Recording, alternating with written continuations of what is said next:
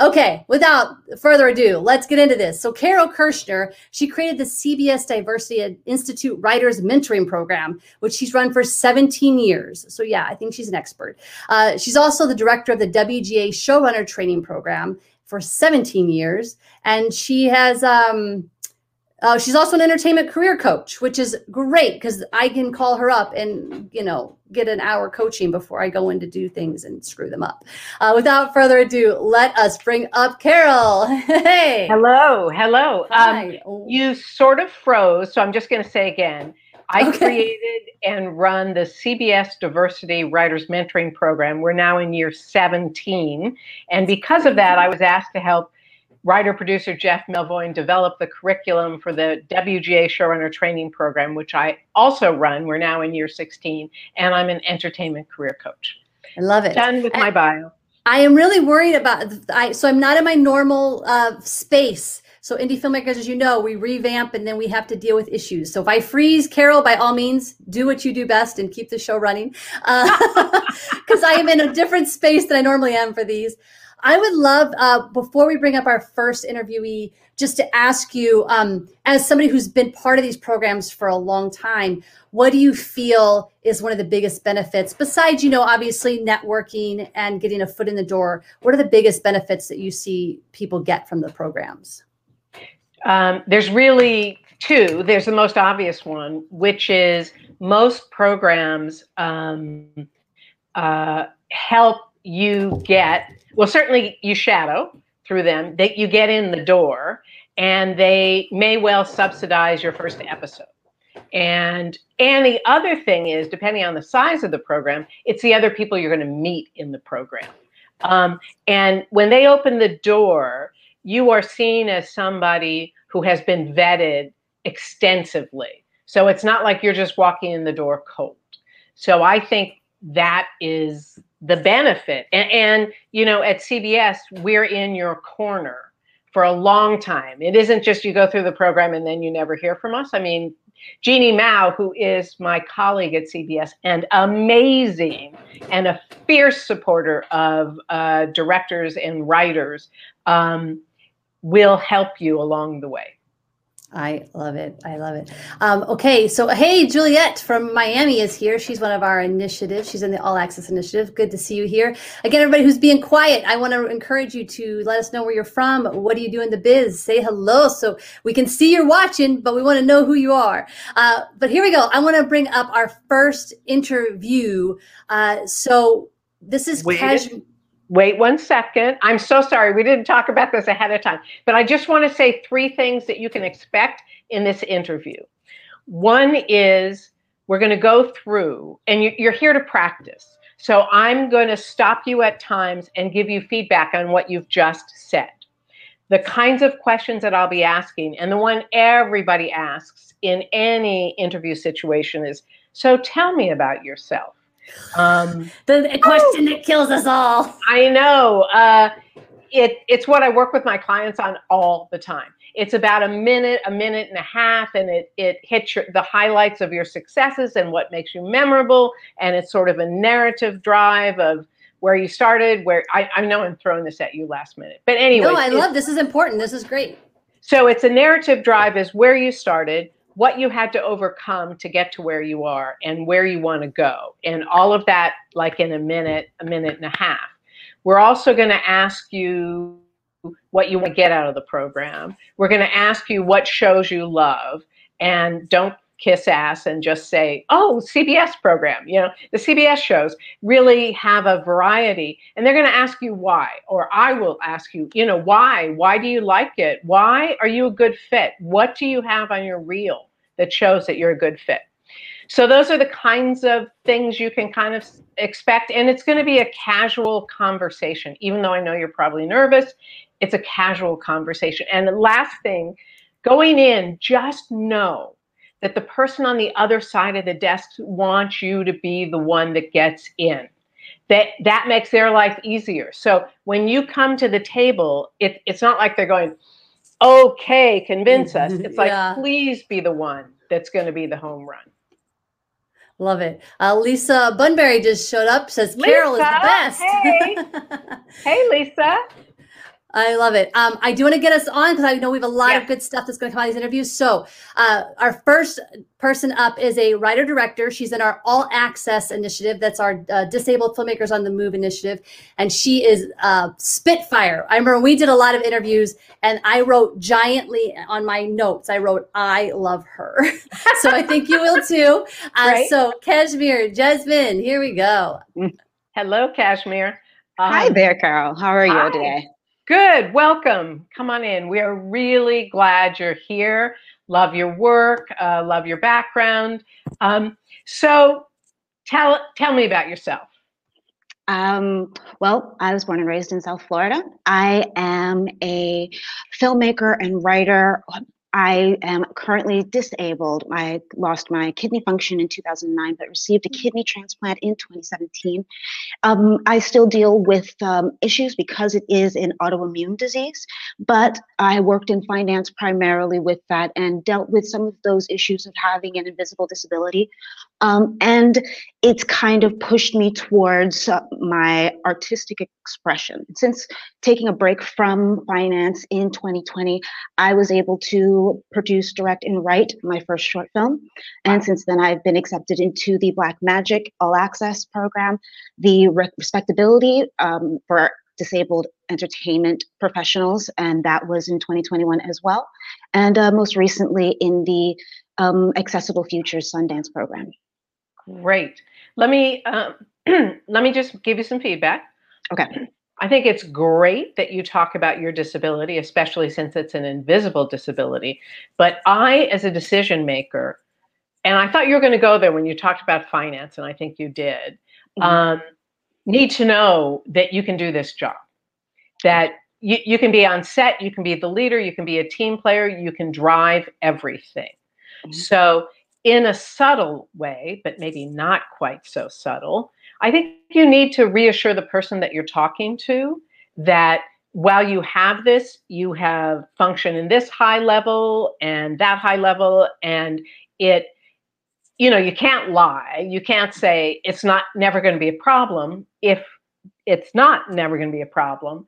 But you can certainly say, you know, I've had it for X number of years and it is manageable and under control. And I made this short, I did this, I did that.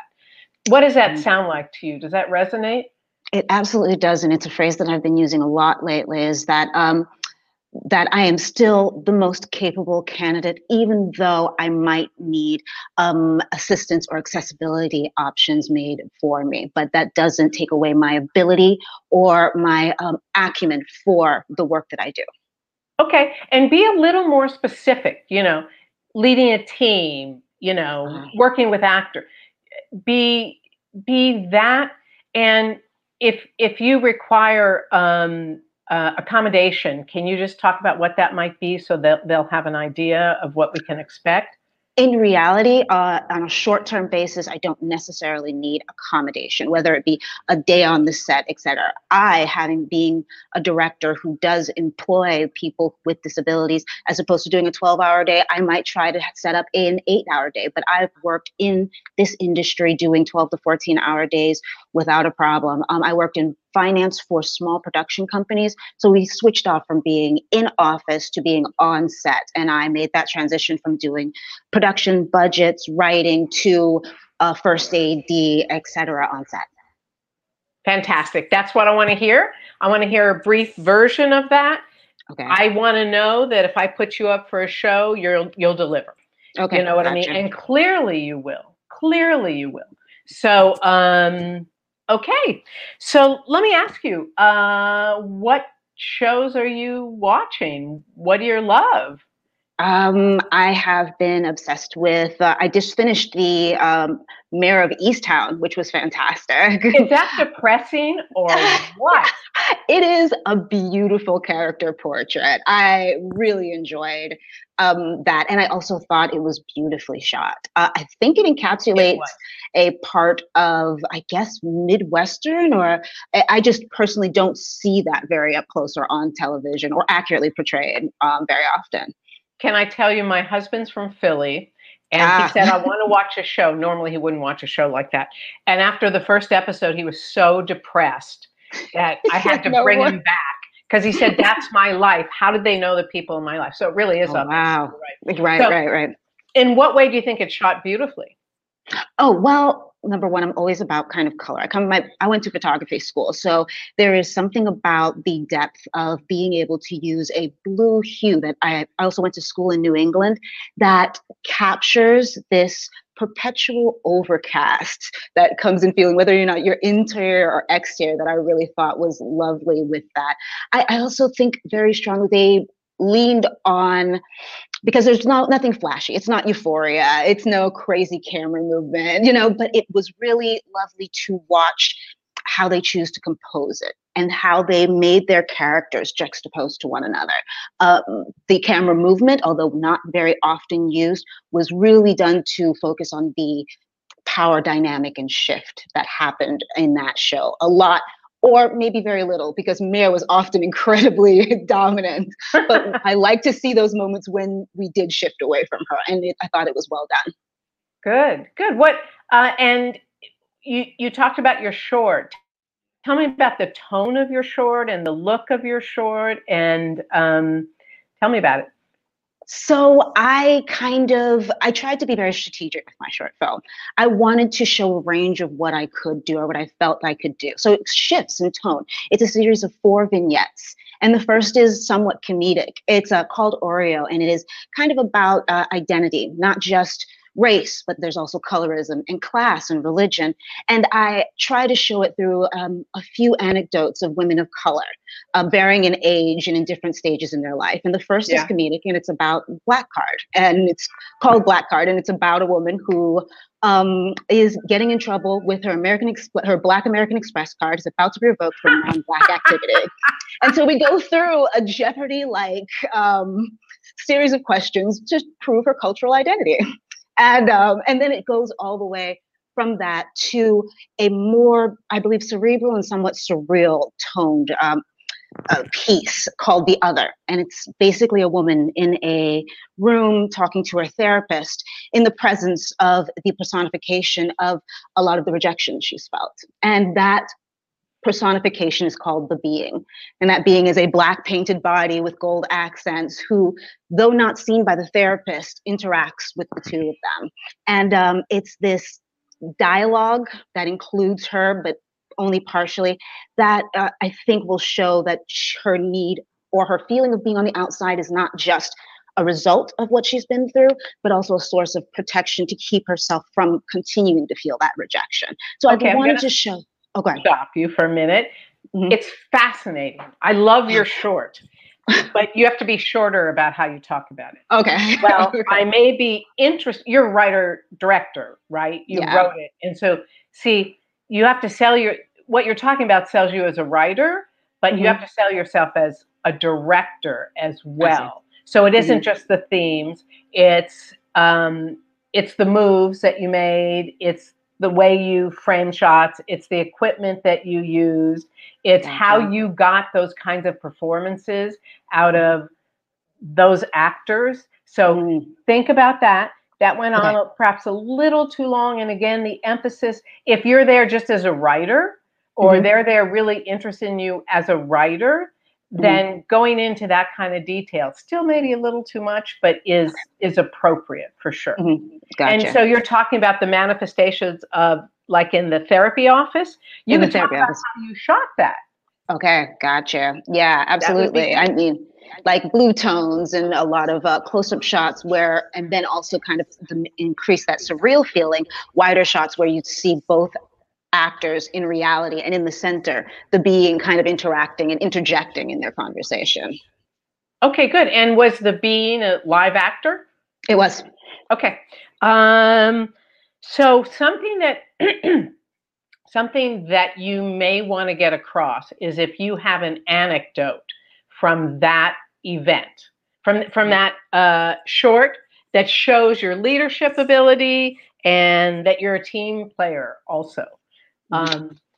You don't have to come up with it right now. That's something for you to think about, a short anecdote. And then finally, let me say this, because we only have a minute left. Let me ask you this. what shows do you think you'd be right for that, we have on our roster, and tell me why? Oh, wow. You may not have been prepared for that answer, so that's Right. fine, because you didn't Yeah. know that I was going to be CBS. You just didn't know it. But Yeah. as all of you prepare for this, it's what shows, CBS is Showtime, it's Nick, it's all, what shows would you be a good fit for and why? What do you have in your arsenal, in your portfolio, in your reel that shows that it's a good fit? Interesting. Right. I mean, Showtime, I think American Gods, I think of that perpetual interaction between reality and the supernatural, and using different camera techniques and costuming to convey that and to watch them interact with one another. I think that's not only something that's of interest in me and something that I've leaned toward creating. I'd love to do something close to that in real life. Okay. So our time is up, and that's the right kind of answer for sure. And not just I'd love to do that. It's about what I'd love to bring to that you bring. I'd love to work on that show because I think I can X, Y, Z. Gotcha. Beautifully. Okay. Okay. Well done. Thank know you so why much. She said I love her. Well done. Thank you. I appreciate it. Sure. Hey, okay. I'm busy writing notes. I'm like scribbling like crazy. Everything that we're learning here. I love that you basically reminded her, or I guess my question is more like, because sometimes you're in an interview and it feels like it's getting off track because you're talking about something that you're both enjoying, and as the person being interviewed, you're like, oh God, should I get this back on track, or should you just go with that flow of where the conversation is gone? You mean like when I talked about my husband and Philly and that? Yeah, which is great because both of you light up. And of course, if the interviewer is enjoying themselves, it's a more enjoyable memory. Yes, but you have a job. I mean, your job is to prepare what you want to get out of it, what information you want to make sure they hear. And the other is you want to make a personal connection. So the making a personal connection was well done. And you do that through that sort of casual, this is a very truncated experience because normally you'll have 30 or 40, 30 minutes, 40 minutes. And so in the beginning you have that. And if it comes up, go there, but only go there for a while. And if you're going, oh my God, then what you do to gently bring it back is you say, oh, you know what? You say, wow, that is so interesting. That reminds me of. So you're driving it, you're bringing it back. You're not being rude, but you sort of light up and say, wow, that reminds me of the time that I was doing my student film and my head blew up. So, I love it. Everybody who's asking questions, they're great questions. Please stick around to the end. I want to get our next interviewee up, and then we're going to definitely get to every single question that you guys are asking. So keep them coming throughout. I would love to now bring up, and I'm going to butcher your name, Olia. I'm positive of it, so don't hate me. But our future directors of studio features, this is Olia Operina. Am I close? We're bringing her up now. How bad was that? No, it was great. And I love the background. She's got the dramatic feature film director, artistic background. I love it. Yes. I'll leave you guys to it. Great. Carol. Hello. You. Nice to meet you and welcome. Thanks for coming in. Thank you for having me. Before we start, as an aside, I want to give you feedback on what you're wearing and your background. You have to choose one because they clash. The top do you see what I'm wearing? Right. Simple. It's got a nice color, so it kind of pops. You have a very busy shirt, and your background is terrific, but it's also busy. So choose one. Got it. No, it makes sense. Okay. Don't want to throw you off your game, which of course I just did, so I apologize. So welcome, and so tell me about yourself. So I'm Olia Operina. I'm a writer-director from Siberia, but I'm based in Los Angeles. The Soviet propaganda inspired me to make stories that tap into a human psyche. and the Siberian fairy tales that my psychic grandmother told me inspired me to explore primal emotion and fears. As a multilingualist with a diverse background, I speak Russian and Mandarin Chinese. Wow. I focus on yes, I focus on folklore, thrillers, and psychological dramas. On what kind of thrillers? Folklore, ethnic. Okay. Thrillers. Also, Mhm. I'm just going to stop you again. And forgive me for stopping you. This is practice, so it's just something for you to think about. You've clearly written this out ahead of time, and it sounds a little rote. It sounds like you memorized it and you're saying it that way instead of a conversation. Maybe you didn't. Maybe that's just how you talk. Did you write this out ahead of time? Yeah, I did. So what I want times. Say it again. I've said it so many times because like every time I meet with someone that's we in the Black Magic, that's what we do. We do self pitches in the beginning. Yeah. And that's, I guess, takes a little bit emotion out of it when you repeat it. Yeah. Let me give you a tip. First of all, it's great that you know everything you want to say. Take it and put it into bullet points so that you're not saying it exactly the same way each time, but you know what you want to cover. And a way to look like it's conversational, even if it's not really conversational, is you take a beat when you're talking as if you're thinking about it, even though we know that you know exactly what you're going to say. So you're not going, not that you were going, but you just pause occasionally, and that will help it sound more conversational. That's good. That's okay. Good. Let's keep going. Okay, where was it? Do you want to start from the beginning and see if you can do it conversationally, or do you want to pick up from where you were? I can start from the beginning and see. Okay, we'll just practice it. Mm-hmm. So, welcome. Tell me about yourself. Hi, Carol. My name is Olia. I'm a director from Siberia. Grew up during the aftermath of USSR, which was really hard. And it kind of inspired me to explore stories that tap into a human psyche. And half of my childhood I spent with my psychic grandmother, who taught me about Siberian fairy tales. And that inspired me to explore primal emotions and fears. And I got my bachelor in Russia. I was supposed to be an interpreter of English and Chinese, but I didn't choose that route. And instead, I became a director, but I focus on stories that entice the audience to see the world's diversity. My last feature film, Snowbound, was played at the 17th Cannes Marché du Film and distributed worldwide. And my most recent short film, I Am Normal, has been at Academy qualifying festivals. Wow. And just received an award, Milo Hudson Award, which was really special. It's the Suicide Prevention Award. Great.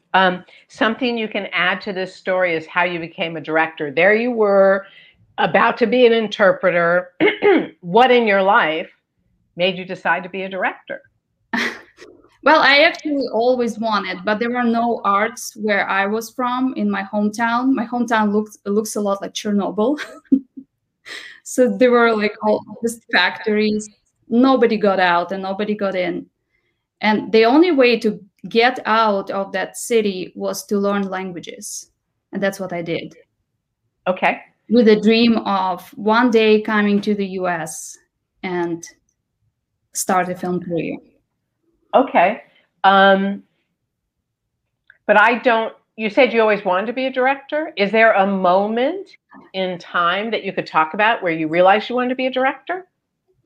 Well, I guess it's my grandmother was a big inspiration because she brought me into that mythology and folklore world, and she told me all these stories that I visualized. And then I started drawing them. Great. And I started telling them to people, and that's what inspired me. So I went to an art school there. Like, I'm a visual artist.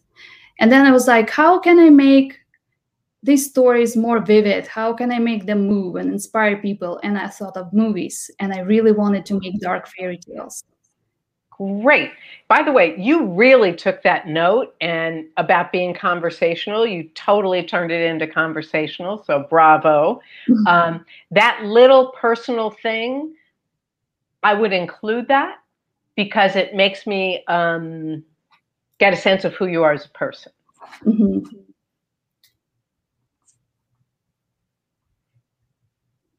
Because before you were just somebody reading something, or sounded like somebody was reading something. You're letting me know who you are, which is great.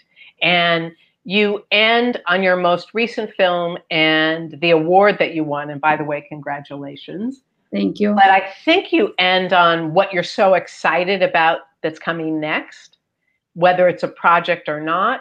You know, I'm so excited about my next project, XYZ, or I'm so excited to explore more of XYZ, or to get my hands on XYZ. Mm-hmm. Okay. Good one. Because I do have a few projects I'm excited about. Great. Let me feel your enthusiasm for it. So the one is a dark fairy tale. It's about a girl, a cancer survivor, Zoe, who steals a comb, a Romany comb, and performs a ritual to regrow her hair. She gets beautiful hair, but she has to pay the price, her mom's life. Okay, good. That's enough. Then just say this dark thriller looks at XYZ. This dark thriller looks at mother-daughter relationships that are not smooth at times, but there is always that magical connection that goes through years. That's enough. That's enough. Okay. That's enough. That is great. So what shows are you watching? What do you love? Chernobyl, I loved it because it hits back home. My mom was a chemist at a factory with the same exact issue. So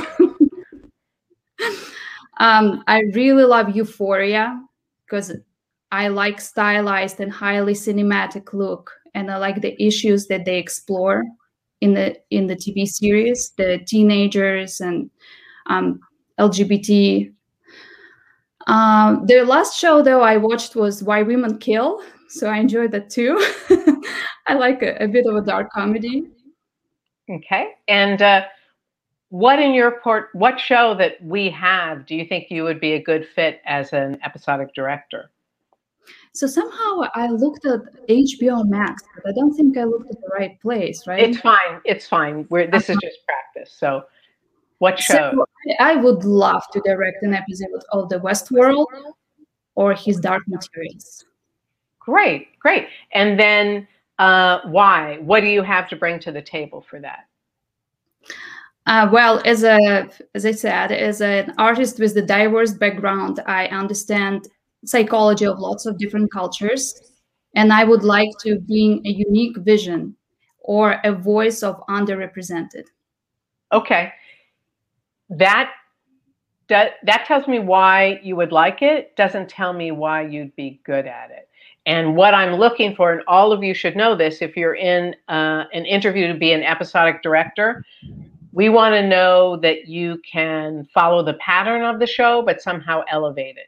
And your job is to be able to say that without saying your show sucks, so I'm going to make it better. Just say, you know, what I love about it is the way the camera moves. What I love about it is the way they light it. And from my shorts, I found a way to do XYZ. So I'm thrilled to work with actors, to work with those wonderful actors, and I have a background in knowing how to do it. That's the kind of thing. I was like, do I need to say that? No, because our time is up. But you have a nice style. I love how you took that note and turned it so quickly. Do you have any questions? Like, just let's take 30 seconds or a minute to answer any questions you have. What are you looking for in a candidate? Someone that's going to make me look good. Someone that I think nobody is going to say that other than me. Just so you know. Somebody that I think can succeed. Somebody that I think is a leader. Somebody that I think is a leader, but also a team player. Somebody who knows how to present themselves well. Somebody who can walk on a set and take the leadership role. Someone who will get along with people, is easy to get along with, but still, especially as a woman, can hold her own. Those are the kinds of things in your interview that you want to get across. I want to find somebody that showrunners will go, yeah, I want that person on my show. Because I like them, because they're competent, more than competent, because they're excited about my material, because I think that they're going to be great at doing my show in the way I've written it, but add to it. Thank you. Yeah, that's really helpful. Good. Okay. Well done. And Jen. Hello. I'm back. I'm telling you, I can't write enough. I really love two things I want to point out to everybody. One was the mention of wardrobe and background, because that's not something we had to really deal with before 2020. You would go into the room, and now it's like I don't normally sit here at my desk. I did this specifically for this show. I think we got to really think about those things. I also love that you were honest. You said, I want somebody who will make me look good. Because let's face it, that's literally what everybody's looking for. Yep. Whenever we were choosing people for our initiatives, I didn't consciously think, oh, I want someone who's going to make us look good. But the bottom line is that's really kind of the case. Like, are we going to be embarrassed if we send you in a room? Or do we think people are going to love you, you know? So good stuff. This is great stuff. Everybody's making all the comments. Just everybody is, you know, Charlene, this is amazing. Soma, such great tips. And again, everybody, love your questions. Keep them coming. We are going to get to them. But we have one more interviewee. And I'm so glad that Ben decided to do this, because Ben has been in probably all of the programs. So he's done this a lot. No pressure, Ben. Don't suck. Hi, Ben. Hello. Hi, Ben. Let me ask you before we start, what did you do well to get in the programs, do you think? I think I leaned into my authenticity and sort of like this gray area of not knowing who I am, but also figuring out who I am. Like that is what I think separated me from all my previous applications up until like 2018, where I just started getting into stuff. Was I just was like, you know what? You know, I have no idea what the point of art and earth is, but let's, you know, be joyous while we figure it out. Yes. Hold on one second. My phone is ringing. Oh my gosh. So hi, Ben. Welcome. Hi. I love your name, Benjamin Shalom Rodriguez. I'm assuming that there's somebody Jewish in your family or in your life? Yes, it's Israeli. So I'm a queer Mexican Israeli American Jew. Yes, I'm you on are. the pre-Palestine side. Oh, wow. But I have Zionists in my family. So the past few weeks have been fun. Yeah. Crazy. Well, thanks for coming in. It's a pleasure to meet you. Thank you for doing great this. things about you. So why don't you tell me a little about yourself? Yeah, so I'm from SoCal, Long Beach, Norwalk, Southgate is where I grew up. I lived in Miami once upon a time. I actually used to be on the development side of things. I was a development exec, and then I had gone through a quarter-life crisis and moved to Miami and was a talent manager for telenovela stars and, like, you know, Univision hosts and Telemundo personalities. But yeah, I was always kind of like moonlighting, like still writing and directing on the side, and like, I mean, stuff I would never do now, which is like, you know, guerrilla shoot, break into offices and just shoot stuff, you know, but now I know about insurance and liability, and I'm like, oh, what were you thinking? So yeah, a few years ago, I just quit my exec job and just was like, I got to pursue this full time. And yeah, it's been going well. Just, I told you I did the Sundance Screenwriters Intensive. I've done NHMC. I've done the Ryan Murphy Half program. got a development grant from Will and Jada Smith Family Foundation, and now I'm sitting across from you virtually. Yes, excited to have you. Thank you. I was muted. Can you hear me? Yeah. Perfect. And my apologies, everybody. They're working in my kitchen, and today, of course, is the day that the saws and the hammers are. So please forgive me. But I got to tell you, in an interview, stuff like that may happen. Somebody will get phone calls. Somebody will have to look down at their phone. If they do it too much, they're an asshole. But it might happen. So be prepared. Don't be thrown off.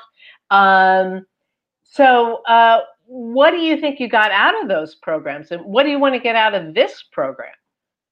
Yeah, so I think what I got out of those programs was a stronger sense of self and my voice and who I am. And I think there's two paths, basically. I think there's a path of like, I want to make art that's sort of decolonizing a point of view and decolonizing kind of this like white supremacist entertainment we've been accustomed to, and a point of view that's like, I just want to make it in Hollywood. And I think each program, especially ones I didn't get into, like at first it might have been hurtful, but now I'm just like, oh, I feel like I know who I am now. And it's like, yeah, so I just feel like every program was just, you know, as much as it's a feather in my cap or like a notch in my studded belt, I also believe it's just like another way to hone my voice and figure out what I want from Hollywood and from this career. And what do you want from Hollywood in this career?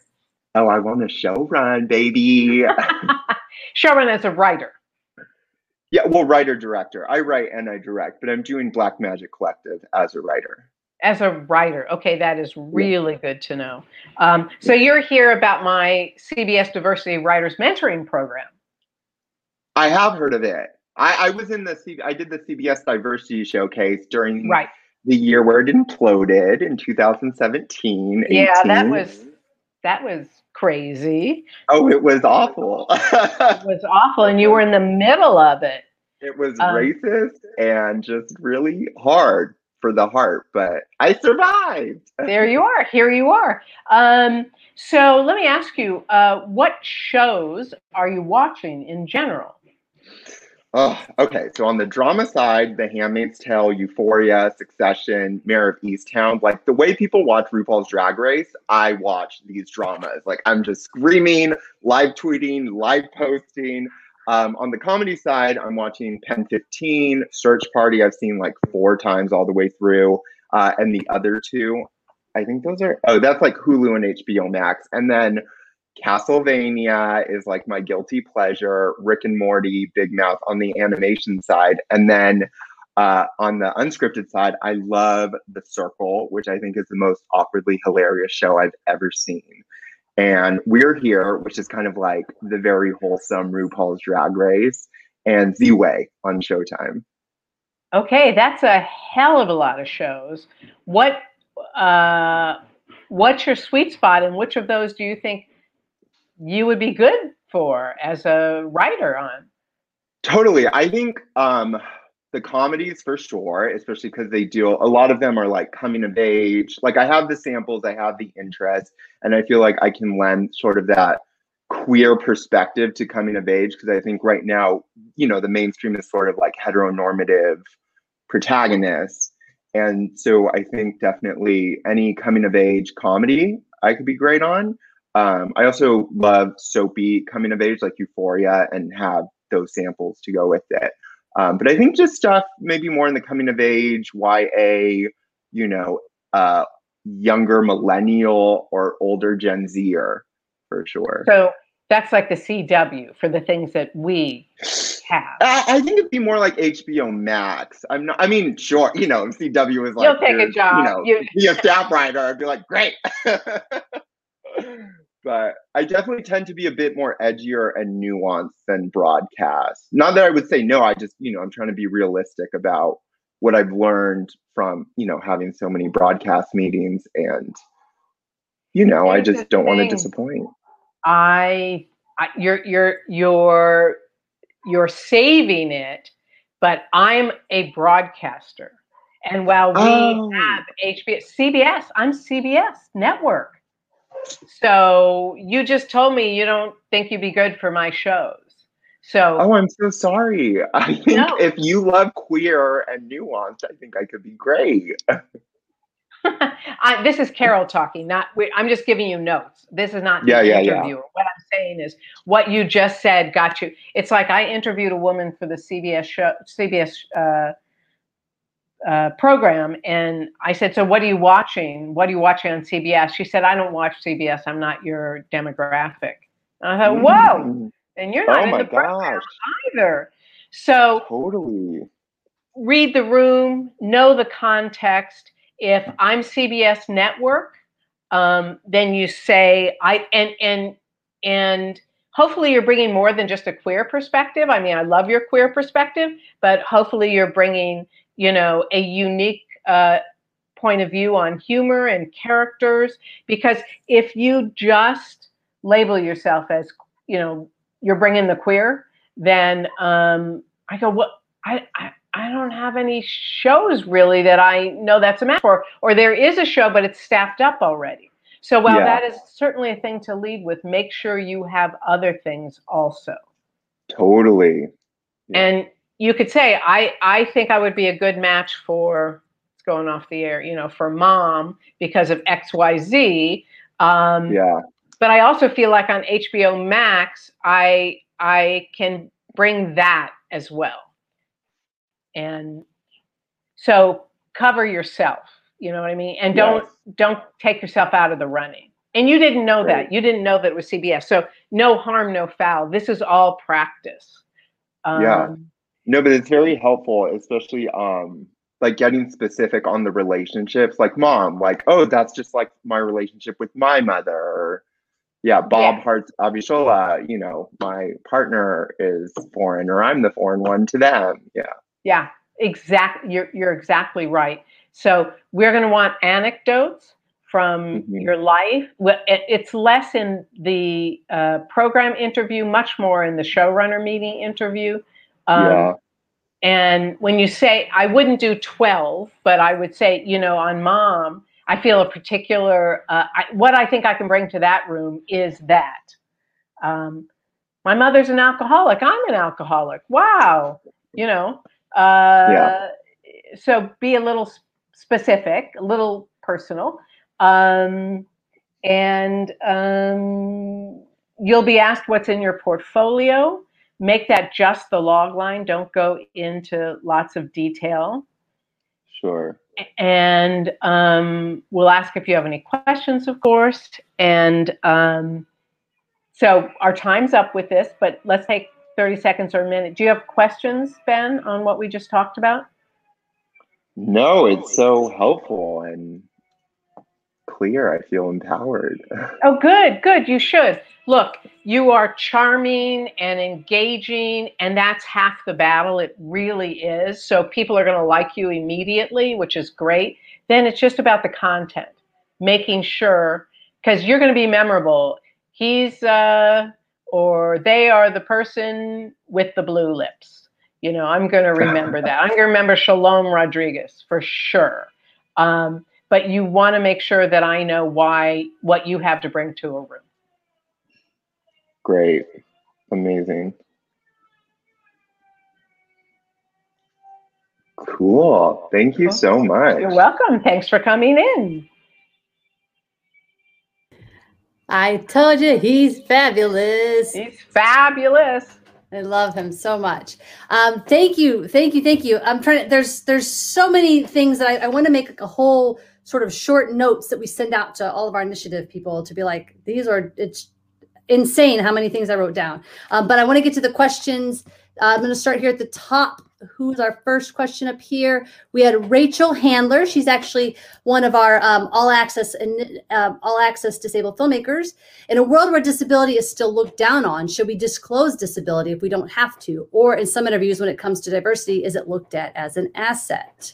Do you have thoughts? I have a lot of thoughts on that. I wouldn't lead with it, but I would mention it. And then, as I said to Kashmir, make sure that I know that you can do the job, and if you need accommodation, that I know clearly what that is and that it seems manageable. So yes, you can talk about that in diversity programs. A disabled writer or director is something that is of benefit because we want to give underrepresented people a chance. But again, I wouldn't lead with it. It's part of who you are. And as long as you mention it, I think it is great. And just reassure me that I can send you out and you can do the job. Well, also, Rachel, I think because of the type of stuff you love to write, it's going to come up naturally in a way that is who you are and what you write and why it matters, and not in a way that's like, hello, I'm disabled. So, and also, I didn't realize that we're talking about writing. That's a different than being a director in terms of what you need to be able to do. And all you need to do is let us know that you would be great in a room. Love it. We have another one from Tracy. Carol, would love to know more about what to communicate when asked about the tone of your work. Okay. And is this about writing or directing? Let's say it's about writing. Okay. And I know it's such a big question because tone is, it's like, even when you niche down, it's like, what is tone? Yeah. So what do you think? Oh, I have a lot about that too. Be specific about the tone. You know, I'm my sweet spot. You can always say my sweet spot. That doesn't mean that you don't do other things, but my sweet spot is dark comedy. It's coming of age dramedies. It's horror.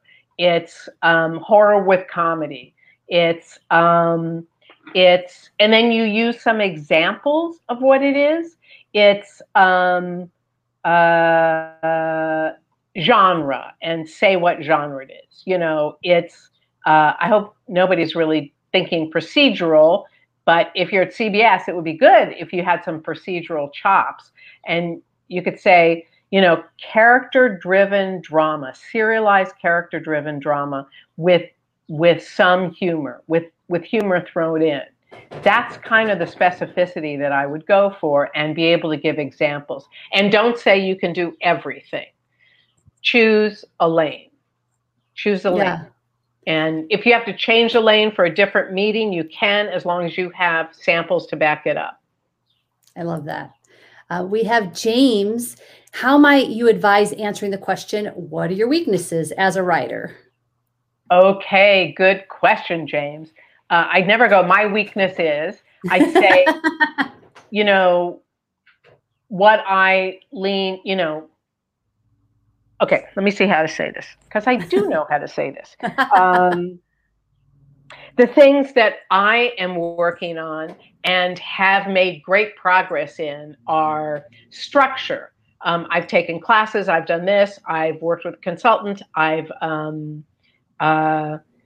it's never this is my weakness, it's this is what I'm working on, this is the challenge that I love, that I'm addressing. And then if you've already overcome one, you could say, I used to be X and I did this and now I'm that.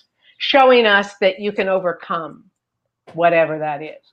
But a challenge and working on and excited about, that's what I would say. That's a good way. I love that. Andy has a question that kind of probably relates to a lot of people who are listening.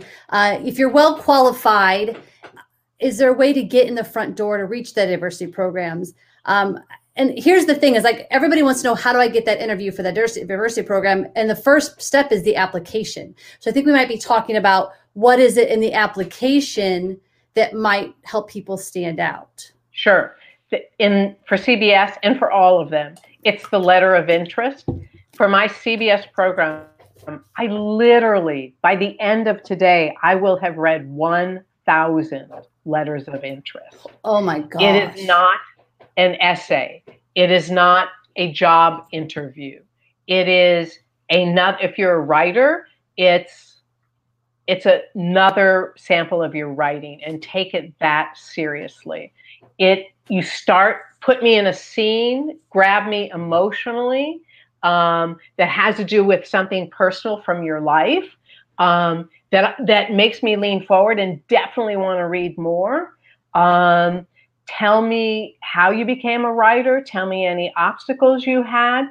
Don't make it so, if you are dealing with tremendous trauma, I would not lead with that unless you've had trauma and you feel like you've overcome it and you can just sort of say it in passing, and what you have to bring to a room, what you're excited about, let's say television writing career, what you want to see and what you feel you can bring to it.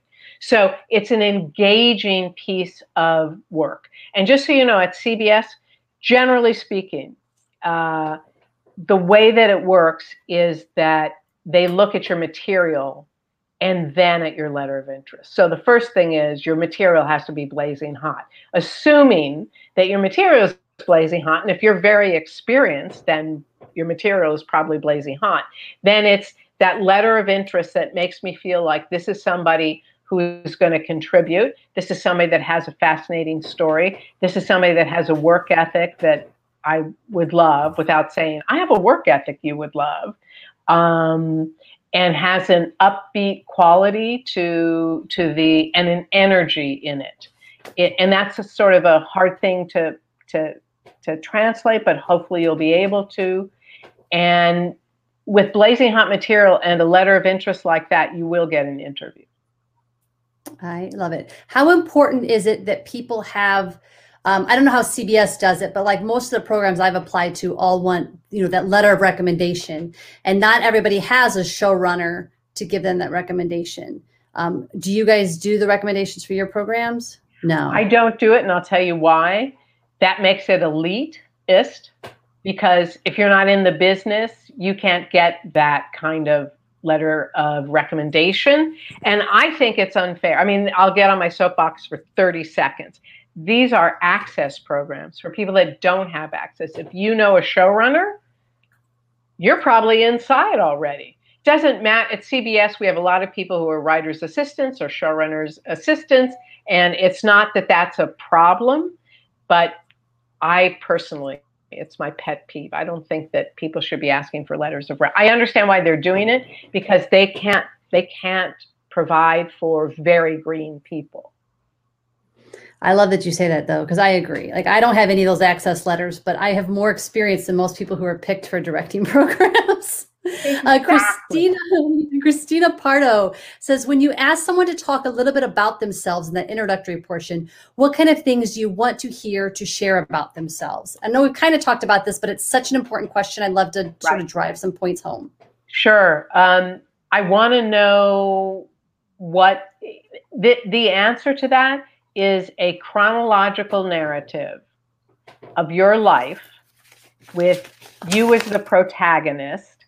It highlights your successes and what makes you memorable.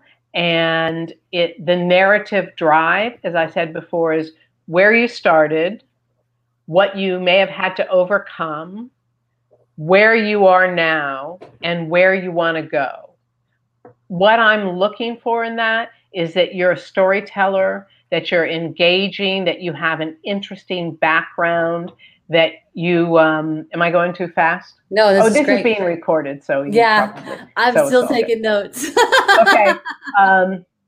And I want to know that you have a personality that's going to be a pleasure to be around. Do you know what I mean? I want to know that you have stories to tell. With that, and I want to know something about you personally, but I also want to know about your career.